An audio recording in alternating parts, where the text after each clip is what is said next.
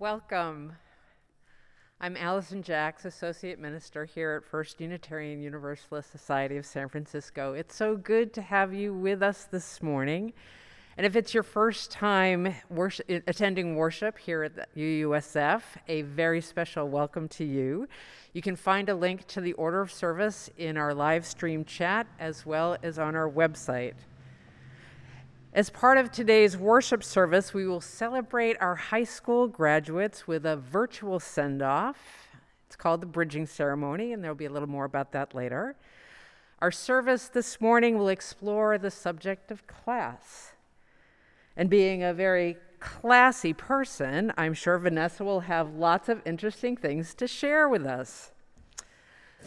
I like to say that worship is a creative and collaborative endeavor, and we are grateful this morning to our worship team, our AV and sound expert, Jonathan Silk, Shuli Ong and Eric Shackelford on our cameras, Joe Chapeau, who is managing our live stream. Leland Jones is our sexton this morning, and our beautiful flowers were presented to us by Carrie Steele Salazar. We are also always grateful for our organist, Reiko Odelaine, and to Mark Sumner, our choir director, who coordinated this morning's musical offerings. We are joined by singers Brielle Marina Nielsen, Ben Rudiak Gould, and Asher Davidson, and Bill Gans, our pianist. And we want to welcome Linda Enger, who will be offering our testimonial on the proposed eighth principle.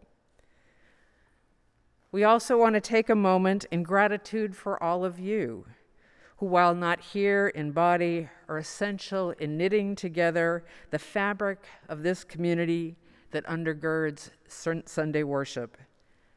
And as we have each Sunday since last March, we begin by lighting this candle, that with the kindling of this flame, we bring your presence and spirit into this room.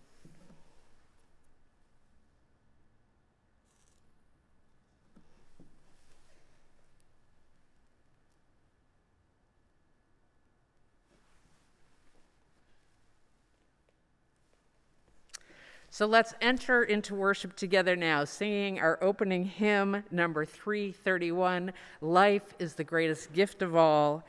Join me in this invitation to open our ears and our hearts into this song.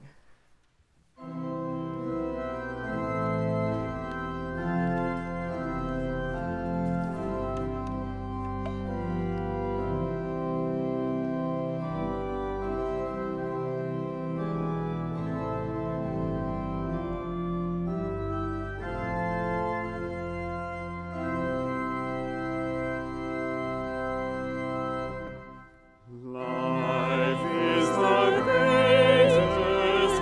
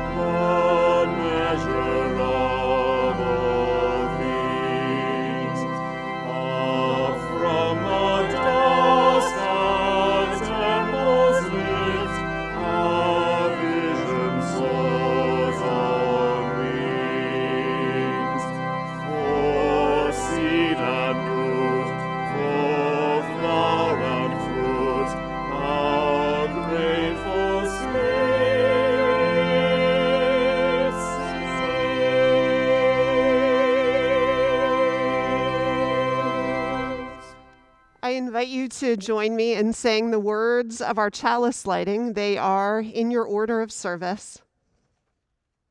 Please say them with me. We light this chalice for the light of truth, the warmth of love, and the fire of commitment. We light this symbol of our faith as we gather together.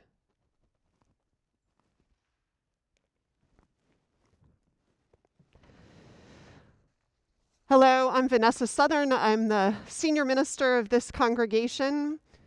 Welcome, and if you're following along, as Allison said, there's the order of service, which I invite you to look for so that you can see both what we're doing in worship, but also you can see some more about what goes on in the life of this congregation, even as we continue largely remotely. So for instance, this Sunday after worship is our coffee hour, which is a Zoom coffee hour. There's a link in your order of service. I invite you to come. Bring your own cup of coffee, but get connected to some other folks, including the opportunity that exists to join a breakout room. There are 2 different ones that are being offered, one for a discussion of today's service and sermon, and another to dive into a discussion of the proposed 8th principle. But if you're in the mood just to meet some other folks and chat, there's that opportunity too. Just tell the host who welcomes you where you'd like to be sent. You'll see today that after church at 1 p.m., there's a program available with Tom Gallagher about where our democracy is headed. But there are things further out in the week. If you want to join our book group this week, but you haven't been able to get hold of the book, Breathe by Imani Perry, I have 2 copies that I ordered that are available if you can swing by church and pick it up either this afternoon right after church or Monday. The book group is Wednesday and Thursday. Consider joining. The book is short, and it's one that our entire denomination is reading together this year. You'll notice Tuesday, our Racial Equity Task Force is meeting, so feel free to come and join that work and our reflections. You'll see that our annual meeting is coming up on June 6th, but also our budget is being voted on next week after service. You'll see that there are opportunities to serve with the food bank, to meditate early in the morning as a centering in this time, to come find out about Unitarian Universalism, to join our 20s and 30s groups in their hangout or in their reflection time together, and so much more. Please feel welcome to join in any and all of it. So that's some of what's going on in this community that I hope will allow us to connect, draw one another more deeply into the conversations we come here seeking and the connections too. And now, I wanted to invite you all to listen deeply to the last, I believe, of the testimonials that we have been doing over the last month. As many of you may know, our congregation is in the process of learning about a proposed 8th principle to be added to the 7 that exist as the kind of foundational commitments of Unitarian Universalism.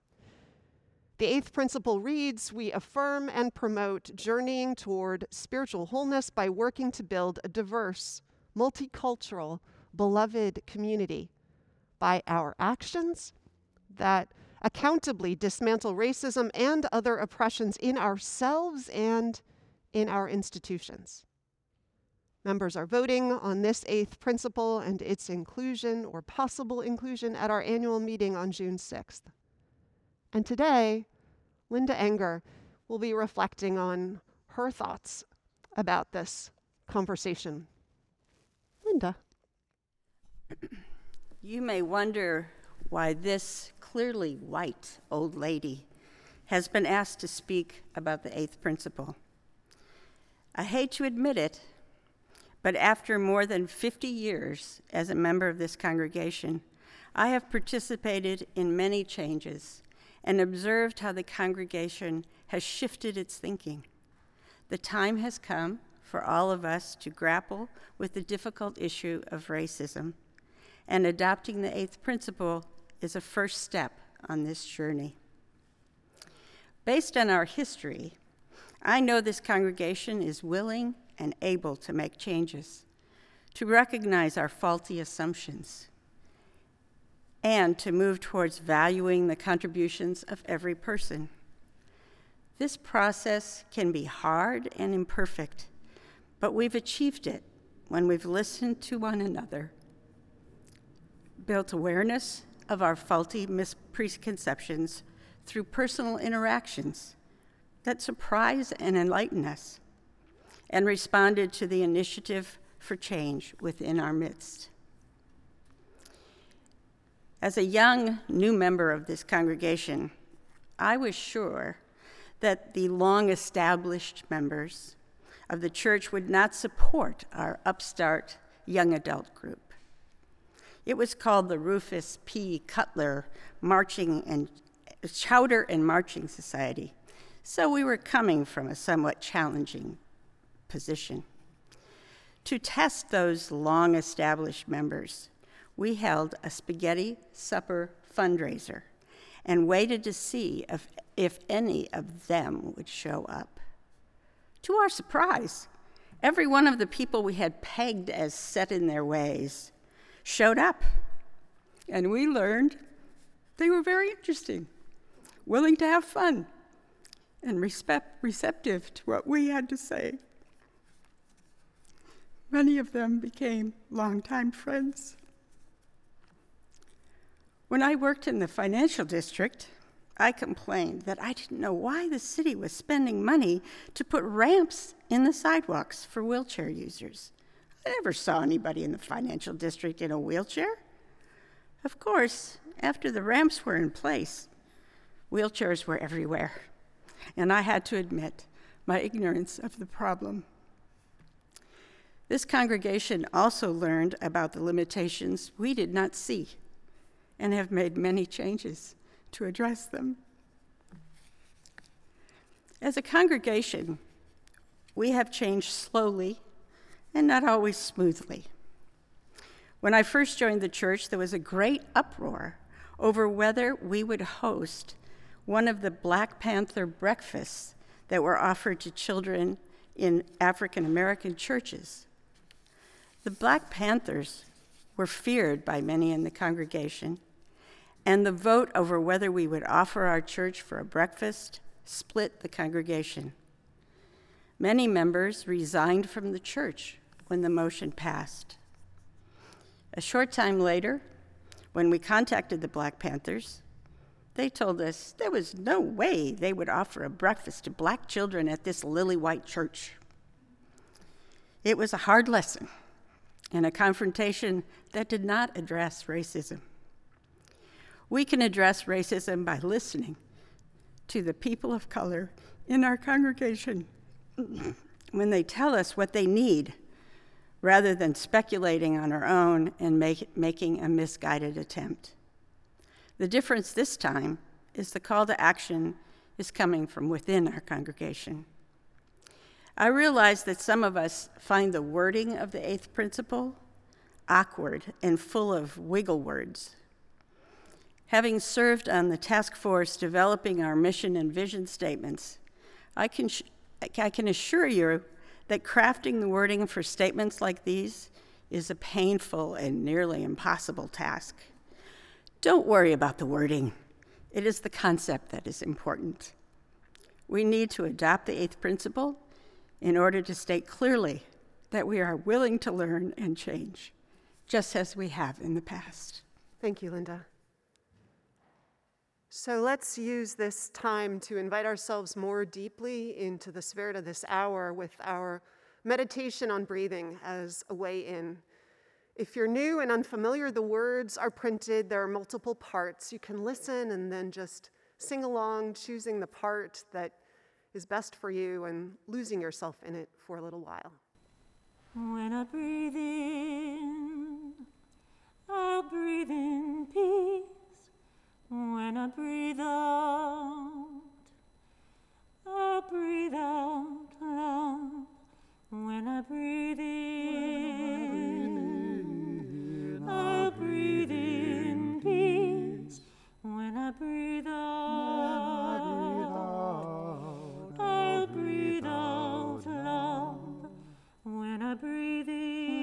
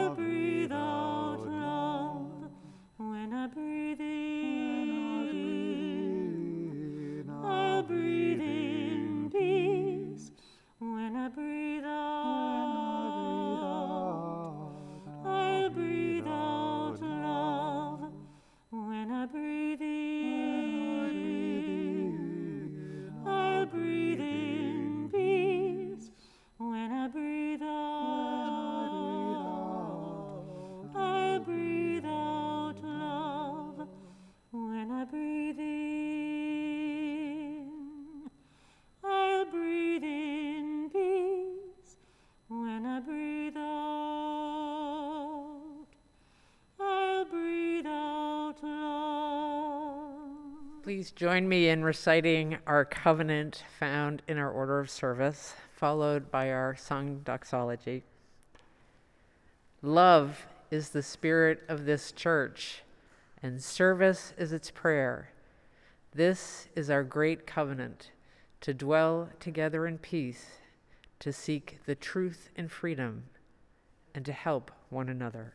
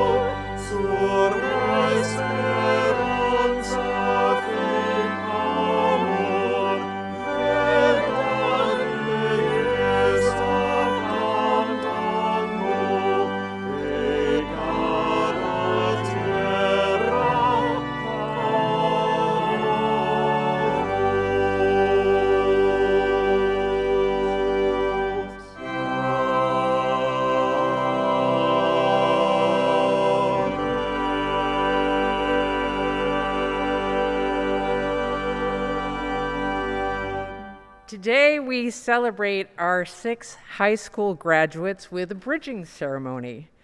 For those not familiar with the bridging ceremony, it is a ritual to recognize the transition, the bridge from youth to young adulthood. For our graduates, this is a time of excitement and anticipation as they prepare for the next chapter of their lives. To our graduates, we are grateful for your presence in our community and your participation in our Sunday school program. We hope some of what we had to teach you will serve you as you make your way, and know that we have learned so much from you, especially for all who have enjoyed those latkes you prepared for the Hanukkah chapel over the years. No matter where life takes you, you have a home here, a sanctuary, a place of learning and exploration, a place of connection, friendship, ritual, and spirit, and a Unitarian Universalist young adult community that is eager to welcome you and support you here at UUSF and across the country. Now, while we wish we could celebrate with you here in the sanctuary, we offer this video celebration with words from our lead youth advisor, Audrey McDougall, followed by a photo montage of our graduates. On behalf of the ministers, members, and friends of this community, we extend our heartfelt blessings to you. Good morning. My name is Audrey, and I'm the lead teacher of the YRUU youth group. And I'd like to share a few thoughts about the youth who are bridging today. These were the first youth that I met when I started at UUSF 6 years ago, and I've been lucky enough to be a part of their religious education for most of that time. During classes such as Neighboring Faiths and Our Whole Lives, and most recently in the youth group, I've watched them develop their personal values and explore some of the big questions about faith and relationships and even mortality. And they did it all while navigating challenges of adolescence and a global pandemic. They're truly remarkable individuals, and I'm happy to be celebrating them today. To the Bridgers, I feel so humbled to have been a part of your spiritual development. I want to thank each of you for the unique gifts that you've brought to our classes over the years. First, to Grace. I appreciate your positivity and your creative energy and your thoughtful perceptiveness. You're always observing and listening to everyone before sharing insights or asking questions. To Maddie, I appreciate your leadership and the honest strength of your voice in our conversations, especially when standing up for others. To Eli, I admire your ability to invite dialogue and share, communicate from the heart, and model for others the importance of being vulnerable. To Quincy, I admire your adaptability, your persistence, and definitely your sense of humor, which you brought to our classes and which helped us bond even more. And to Amaya, I appreciate your warmth and your optimism and your ability to connect with others even in such a short time. And finally, to Chris, I admire your commitment to this group, your openness to new experiences, and your consistent kindness to everyone, even when they were always volunteering you to go first for everything. So I want you all to know that you really have impacted my life, and you make me hopeful for the future. Even with the issues and the divisiveness that we face in our society today, I know that you're going to go off and do amazing things. I've watched you navigate the challenges of the past 6 years with grace and respect for one another. It's a testament to your resilience and to the dedication of your families.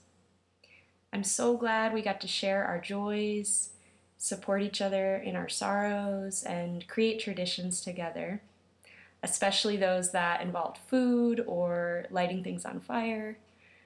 And I can't wait to see who you become as young adults. I hope you know that I, along with your other teachers and youth advisors, will always be rooting for you, and UUSF will always be here as a home for you. Congratulations.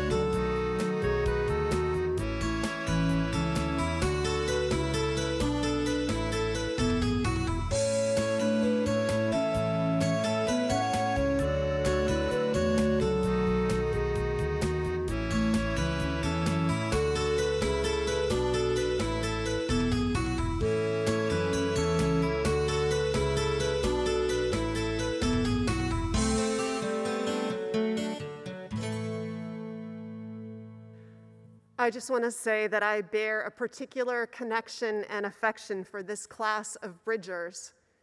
You were the people who I entrusted my daughter to when we moved here 4 years ago, the place I brought her to, crossing my fingers that she would find her tribe.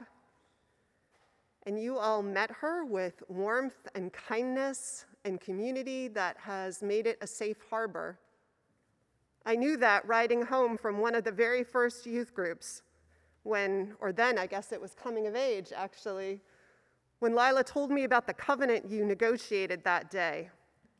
How when you were reflecting on a number of things, but the one that sticks with me most is reflecting on what would be done if someone broke the covenant. They'd be called on it, they'd be asked to do some community service, and then Lila said, laughing hysterically, then someone proposed shunning, and despite all of the youth advisor's attempts to dissuade you all, you decided that shunning would be a final piece of your covenant. The hilarity, the joy, the seriousness, the love with which you met and bonded has been a place of safe harbor for my family, I hope for each of you. And so know that you have, as Allison said, as Audrey said, as all of us would say, always a safe harbor of people here who love you and are so excited to welcome you back and see you and hear about your adventures. So please accept a huge 300-member congregational hug and blessings on your journey. The music this morning that continues is a wide array, all speaking to the larger theme of the morning.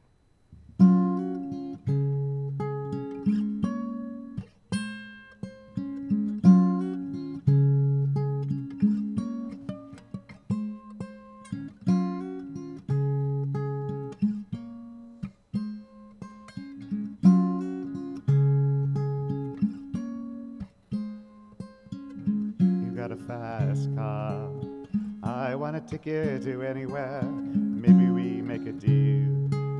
Maybe together we can get somewhere. Any place is better. Starting from zero, got nothing to lose. Maybe we'll make something. And me, myself, I got nothing to prove.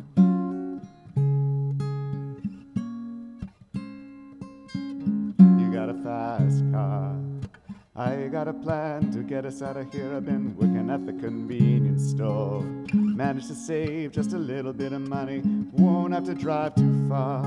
Just cross the border and into the city. You and I can both get jobs. Finally see what it means to be living.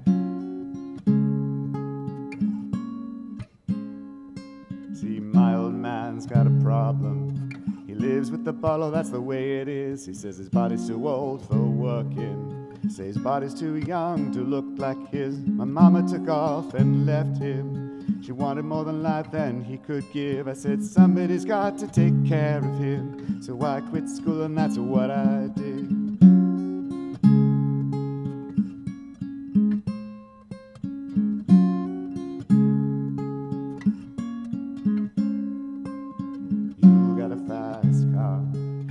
Fast enough that we could fly away. We gotta make a decision. Leave tonight, live and die this way.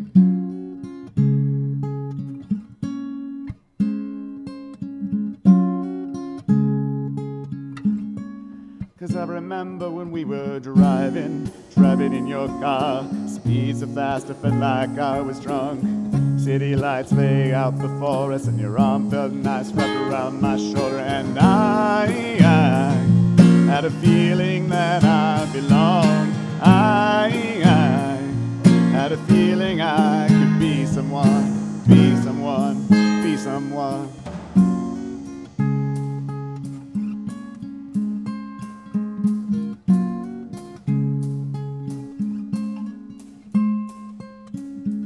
A fast car. We go cruising to entertain ourselves. You still ain't got a job. And I work in the market as a checkout boy. I know things will get better. You'll find work and I'll get promoted. We'll move out of the shelter. buy a big house and live in the suburbs.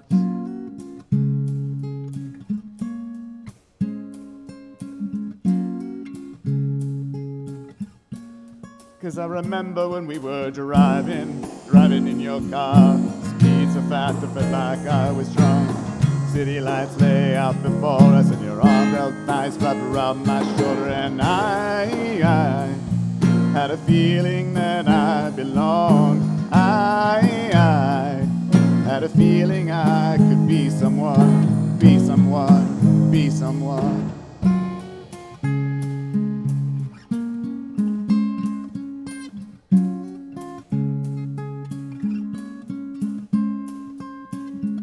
A fast car.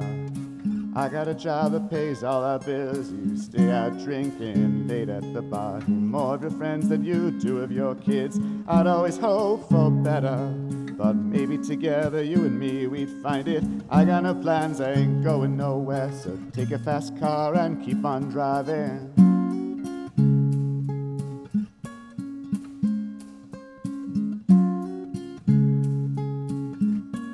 'Cause I remember when we were driving in your car. Speed so fast I felt like I was drunk.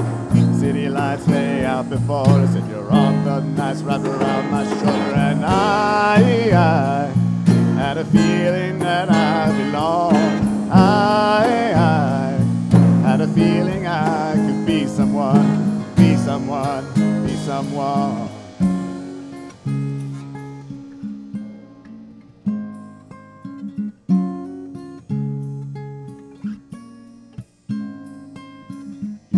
Fast car. Is it fast enough so you can fly away? You gotta make a decision. You leave tonight or live and die this way.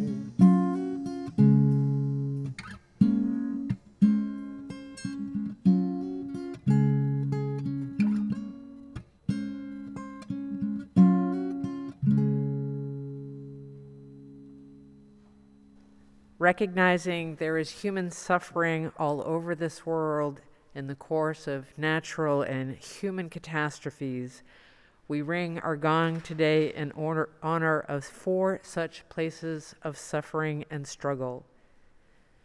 We ring our gong first, as we have since July of 2019, for those lives held and those lives lost in federal custody in our detention camps, for the mounting trauma to children separated from their families, for all people held without charges in less than transparent or humane circumstances. In this repeat of some of the most shameful chapters in our nation and our world's history of xenophobia, racism, and greed, we ring our gong 7 times for this week of days in which human dignity has been dismissed, and our responsibility for that as citizens of this country rings out clear. We ring our gong once for the losses due to COVID this week. This last week, 60,151 people died of COVID-19 globally. We hold in our heart all of these losses, all who have lost people they loved dearly, and all who are still vulnerable to the disease. We hold in our hearts those nations where medical care is taxed to the brink of its abilities and with devastating consequences. Today, we ring our gong in memory of George Floyd, murdered on May 25th, 2020. In his name and the names of countless others killed by the police, we commit ourselves to the work of justice, which, in the words of Reverend William Barber, demands systemic and enduring transformation. We ring our gong 9 times this morning. So much to remember and so much to hold. May we keep those we have named and their loved ones in our thoughts and in our prayers. And may we ease the tide of suffering this coming week, however so we can.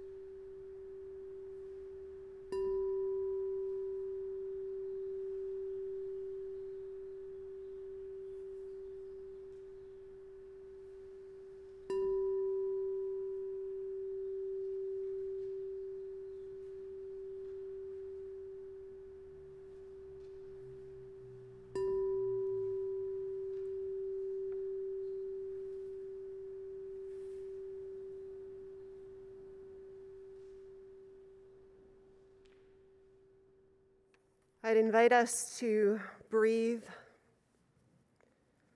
Feel the chair against your back or the floor under your feet. The air against your skin. Cast your eyes down or just soften your gaze. Again, breathe deep into your lungs and out slowly. Be here now.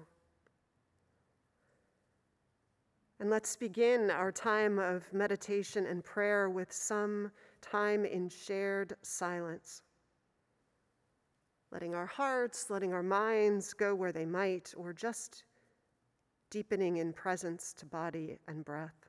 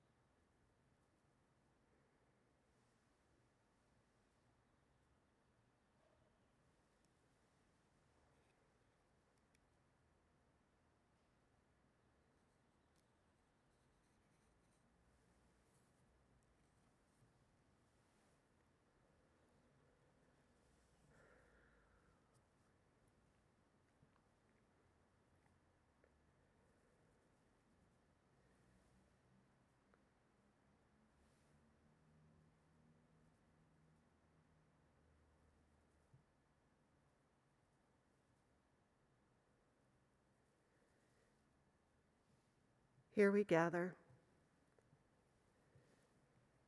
Here we gather ourselves on the cusp of one week into another.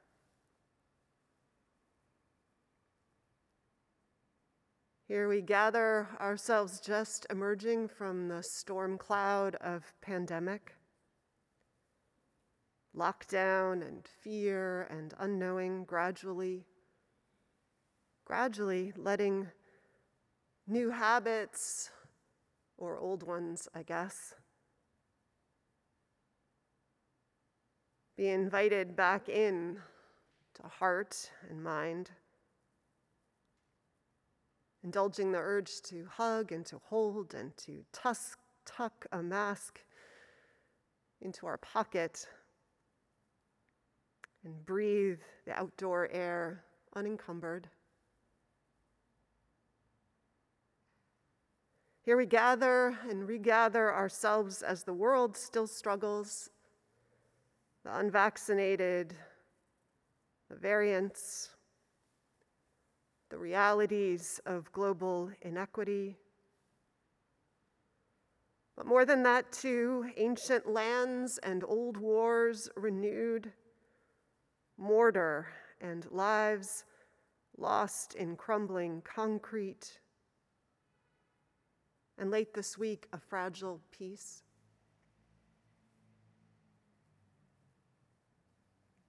Here we gather and regather ourselves with our own private joys and sorrows, no moratorium on suffering. The beautiful and the hardest brushstrokes of life.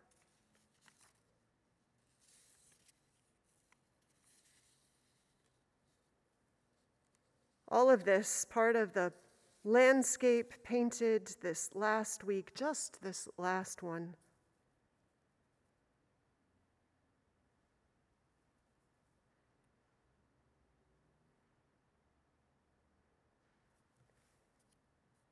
Here we stand, gathered and regathered, part of the larger landscapes of human triumph and struggle.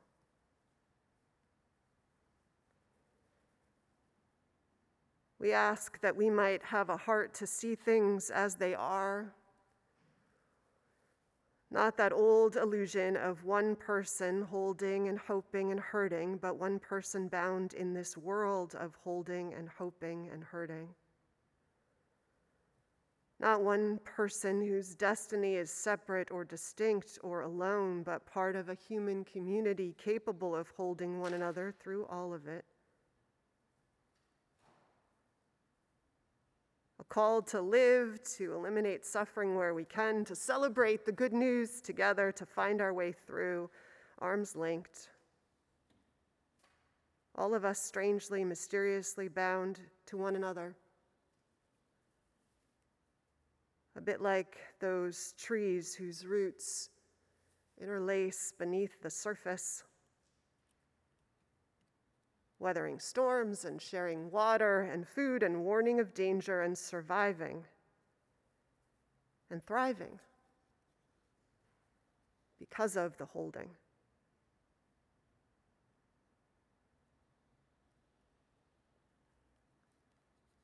May it be so for us too, this week,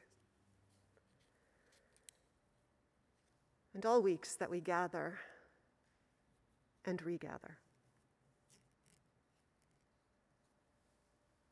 Amen.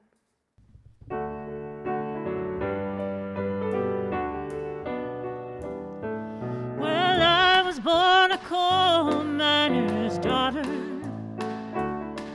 in a cabin on a hill in Butcher Holler. We were poor, but we had love. That's the one thing that Daddy made sure of. Shoveled coal to make poor man's daughter. My daddy worked all night in the Van Leer coal mines, all day long in the field of hoeing corn. Mama rocked the babies at night, read the Bible by the coal oil light. Everything would start all over come break of morning. Daddy loved and raised 8 kids on a miner's pay. Mama scrubbed our clothes on a washboard every day. Why, I've seen her fingers bleed. To complain there was no need. She'd smile in Mama's understanding way. In the summertime, we didn't have shoes to wear, But in wintertime, we'd all get a brand new pair from a mail order catalog, money made from selling a hog. Daddy always managed to find the money somewhere. Yeah, I'm proud to be a coal miner's daughter. I remember well the well where I drew water. The work we'd done was hard. At night we'd sleep 'cause we were tired.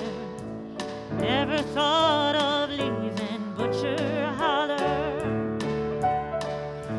Well, a lot of things have changed since way back then, and it's so good to be back home again. Not much here but the floor. Nothing lives here anymore except the memories of a coal miner's daughter.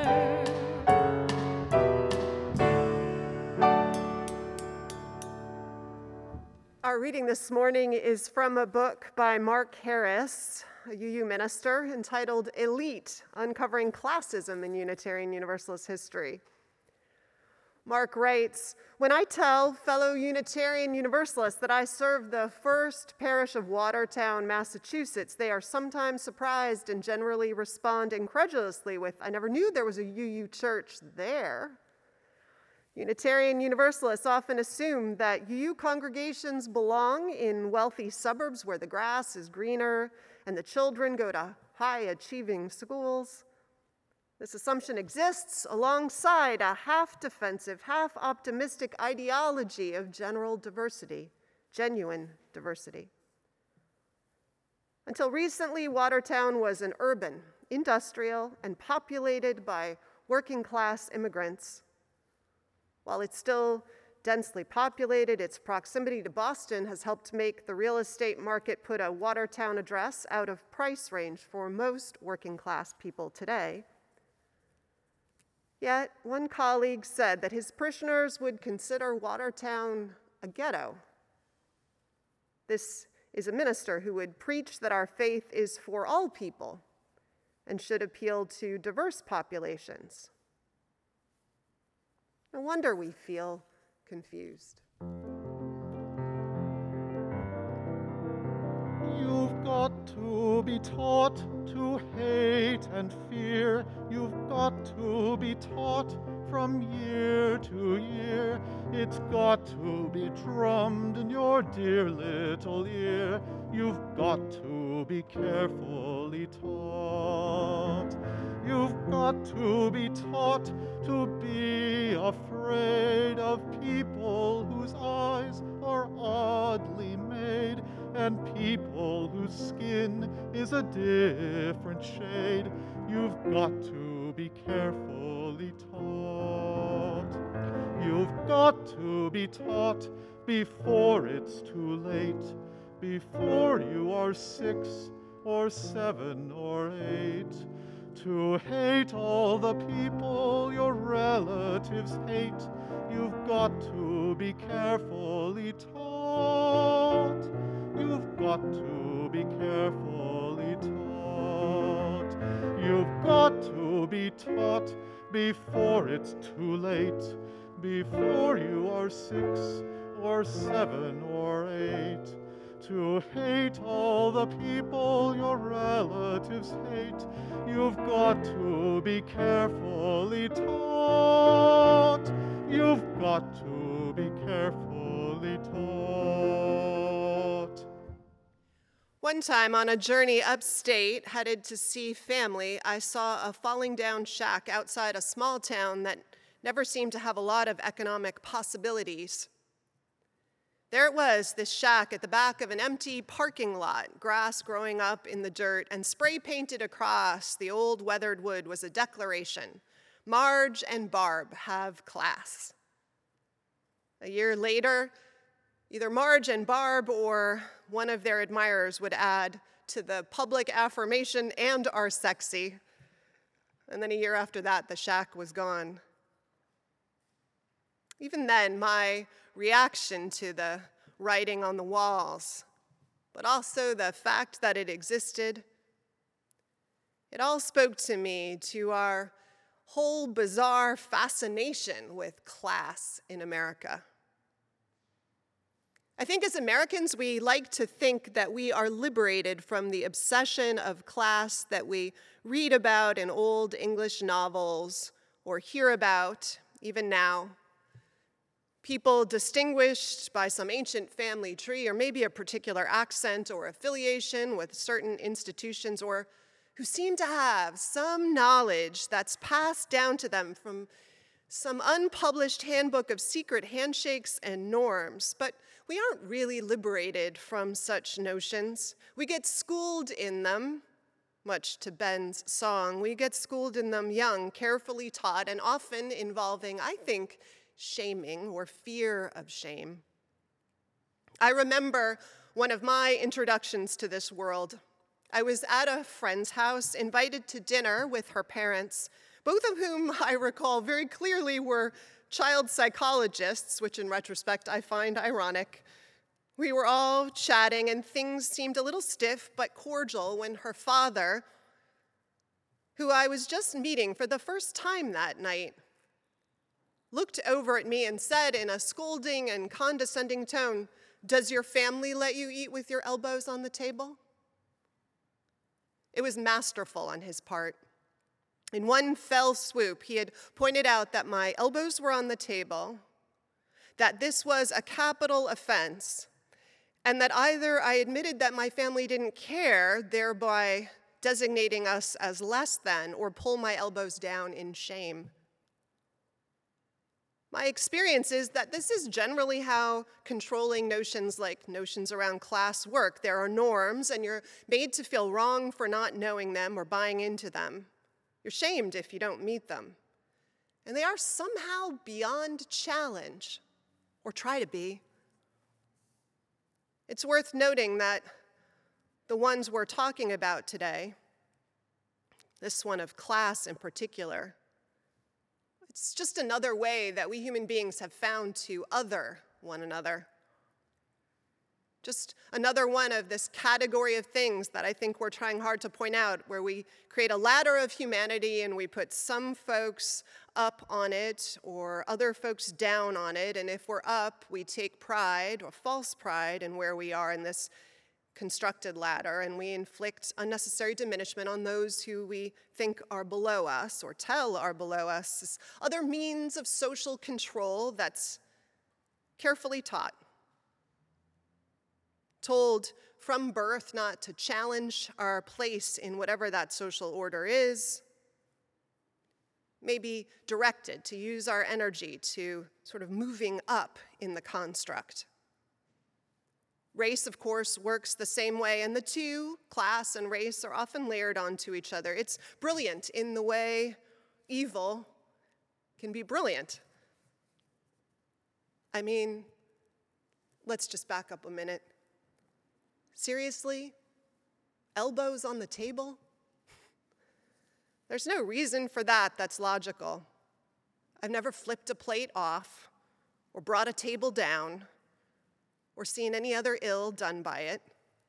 It's just a rule to a game that someone made up to see who knows the rules. And to this day, I have to admit, I do put my elbows on the table whenever I want to, and sometimes in silent protest.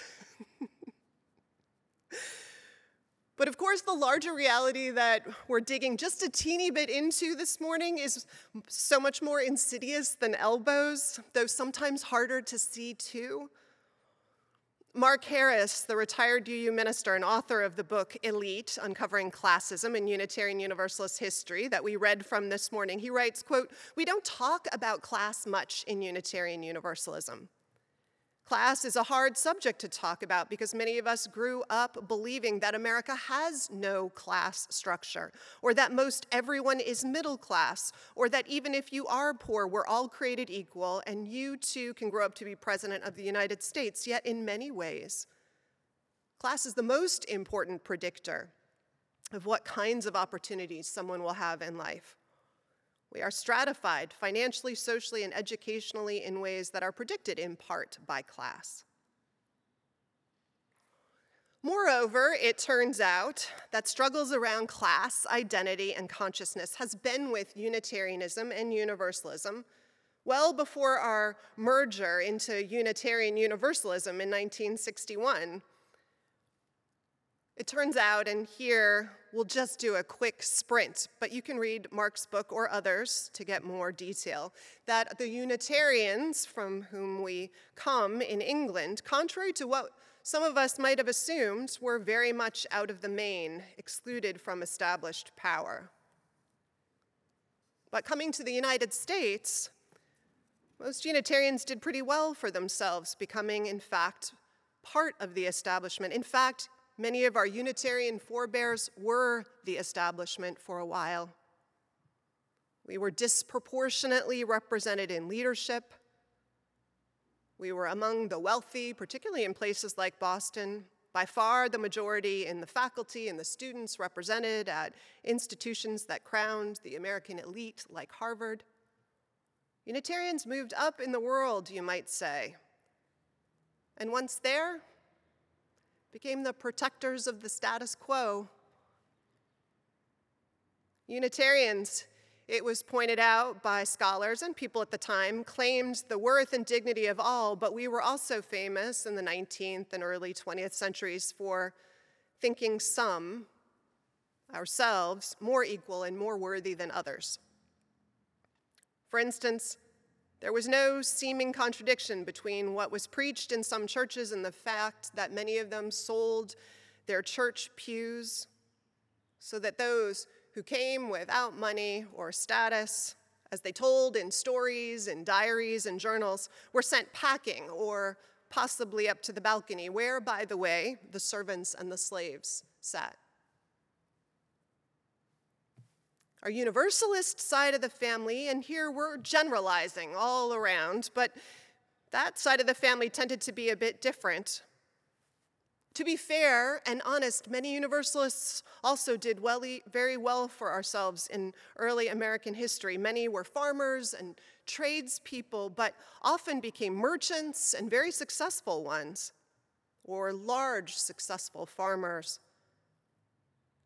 Somehow, though, in general, this part of our family tree tended to keep the doors to our hearts and our churches and our theology open.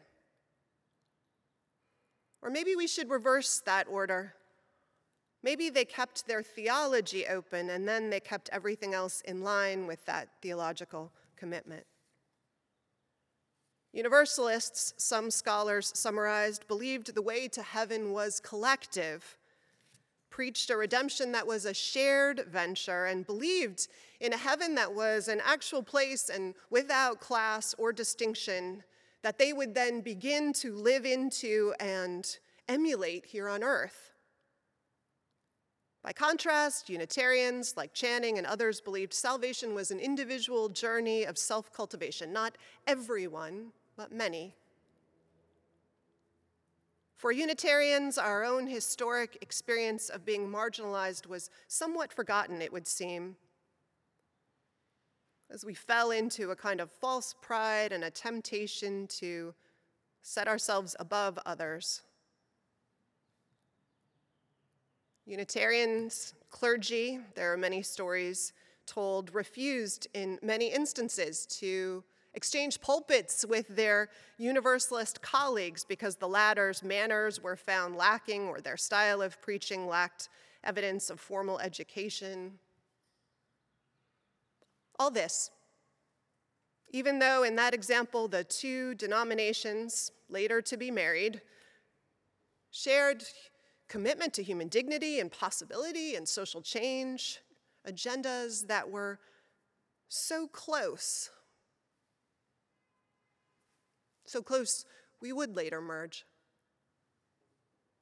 So in 1961, when our two denominations merged, this issue was there flowing in the underground water, and resistance to merger often brought up some of these issues. Universalists at the Universalist National Memorial Church in Washington, D.C., where I first settled, this had been the cathedral of Universalism in America. They still resented the condescension they felt at the hands of Unitarians around merger. That church had been the home to ambassadors and congressmen, and Clara Barton had been a member, and they'd welcomed teachers and social workers and cooks and bus drivers, and they reminded me that at merger, the Unitarians had more members, brought more members to the joining of the two denominations, but the Universalists, they brought more money. Still, they were treated like second-class citizens. There was an arrogance that made Universalists wonder about the usefulness of class, let alone the danger of a denomination anchored in any class-centered identity. Mark Harris says, the essential question, to reground us, the essential question is who belongs with us? But maybe a related question is who is already us? A June 2015 interim report came about from a commission on appraisal that was asked to look at class in our denomination.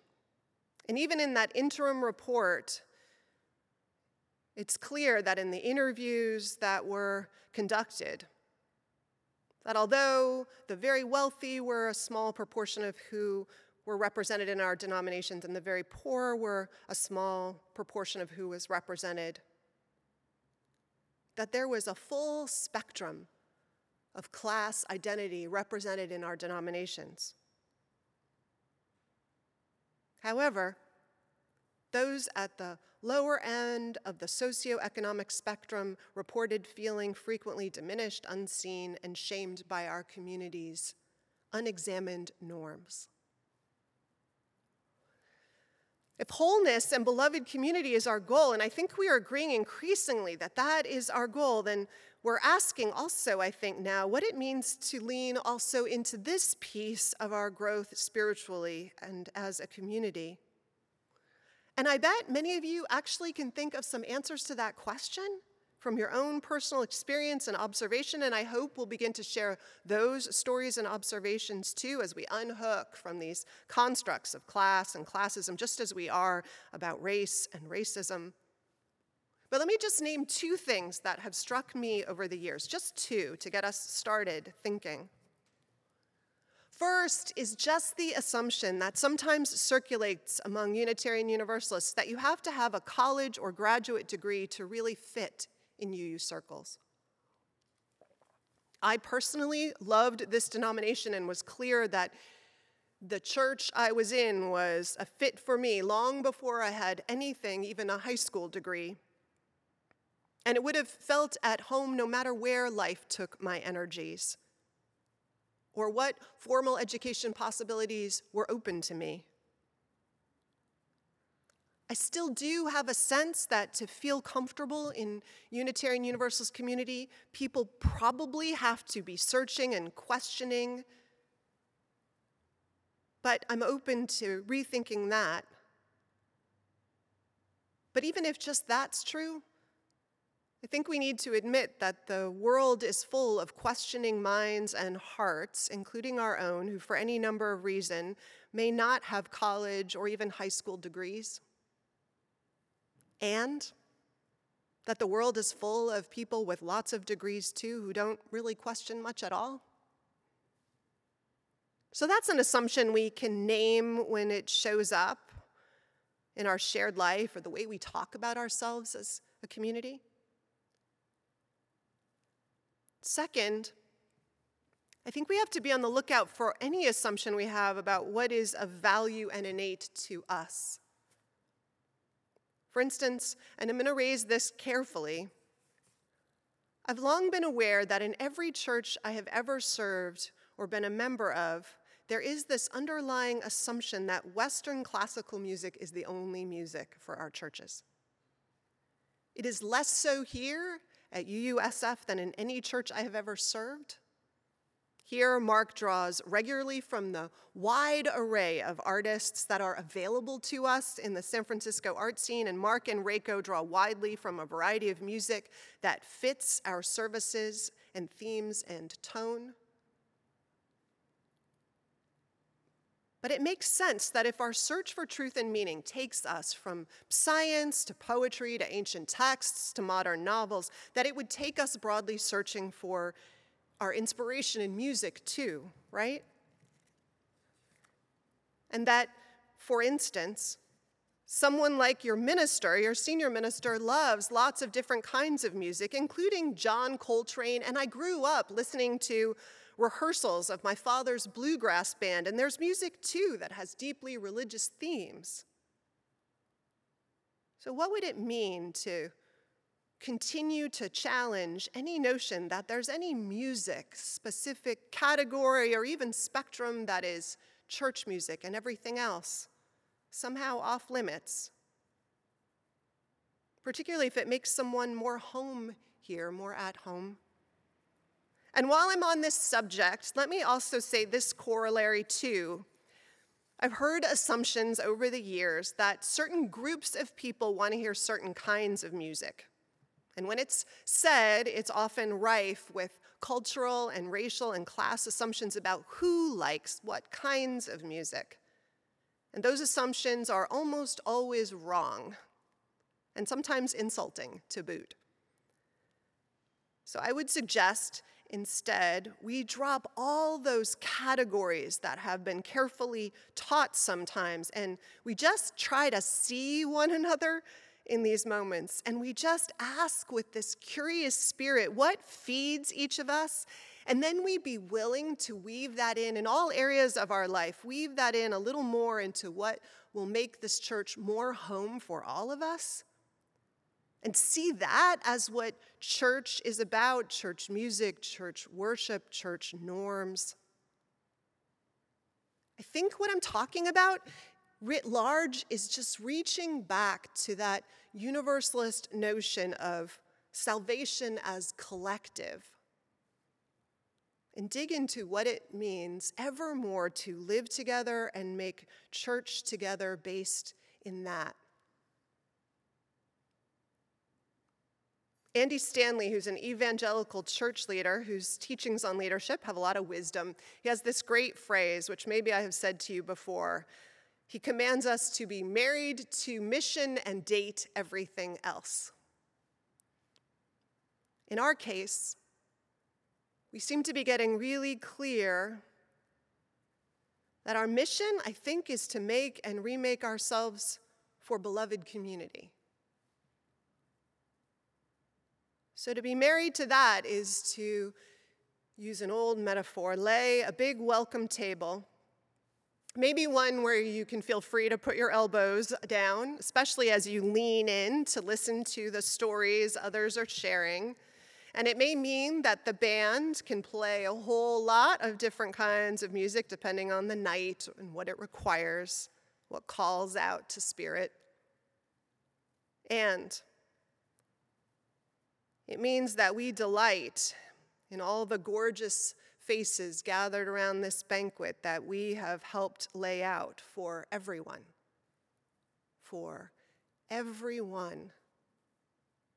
who wanted to find a place here. May it be so.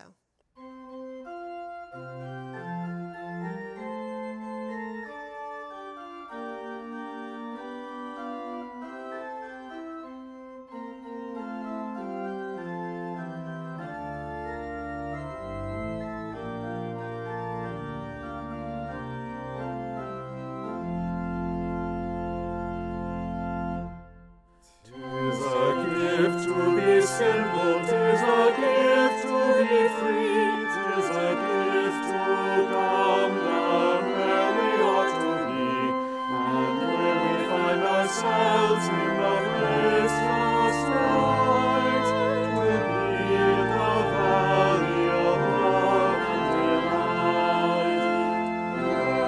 And true simplicity is dear, to bow and to bend. Shan't be ashamed to turn, will be our delight, till by turning we come round.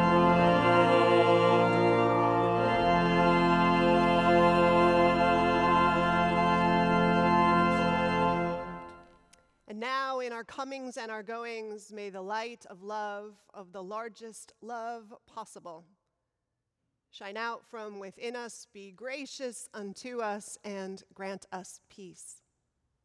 For this is the day we are given. Let us rejoice and be glad in it. Amen.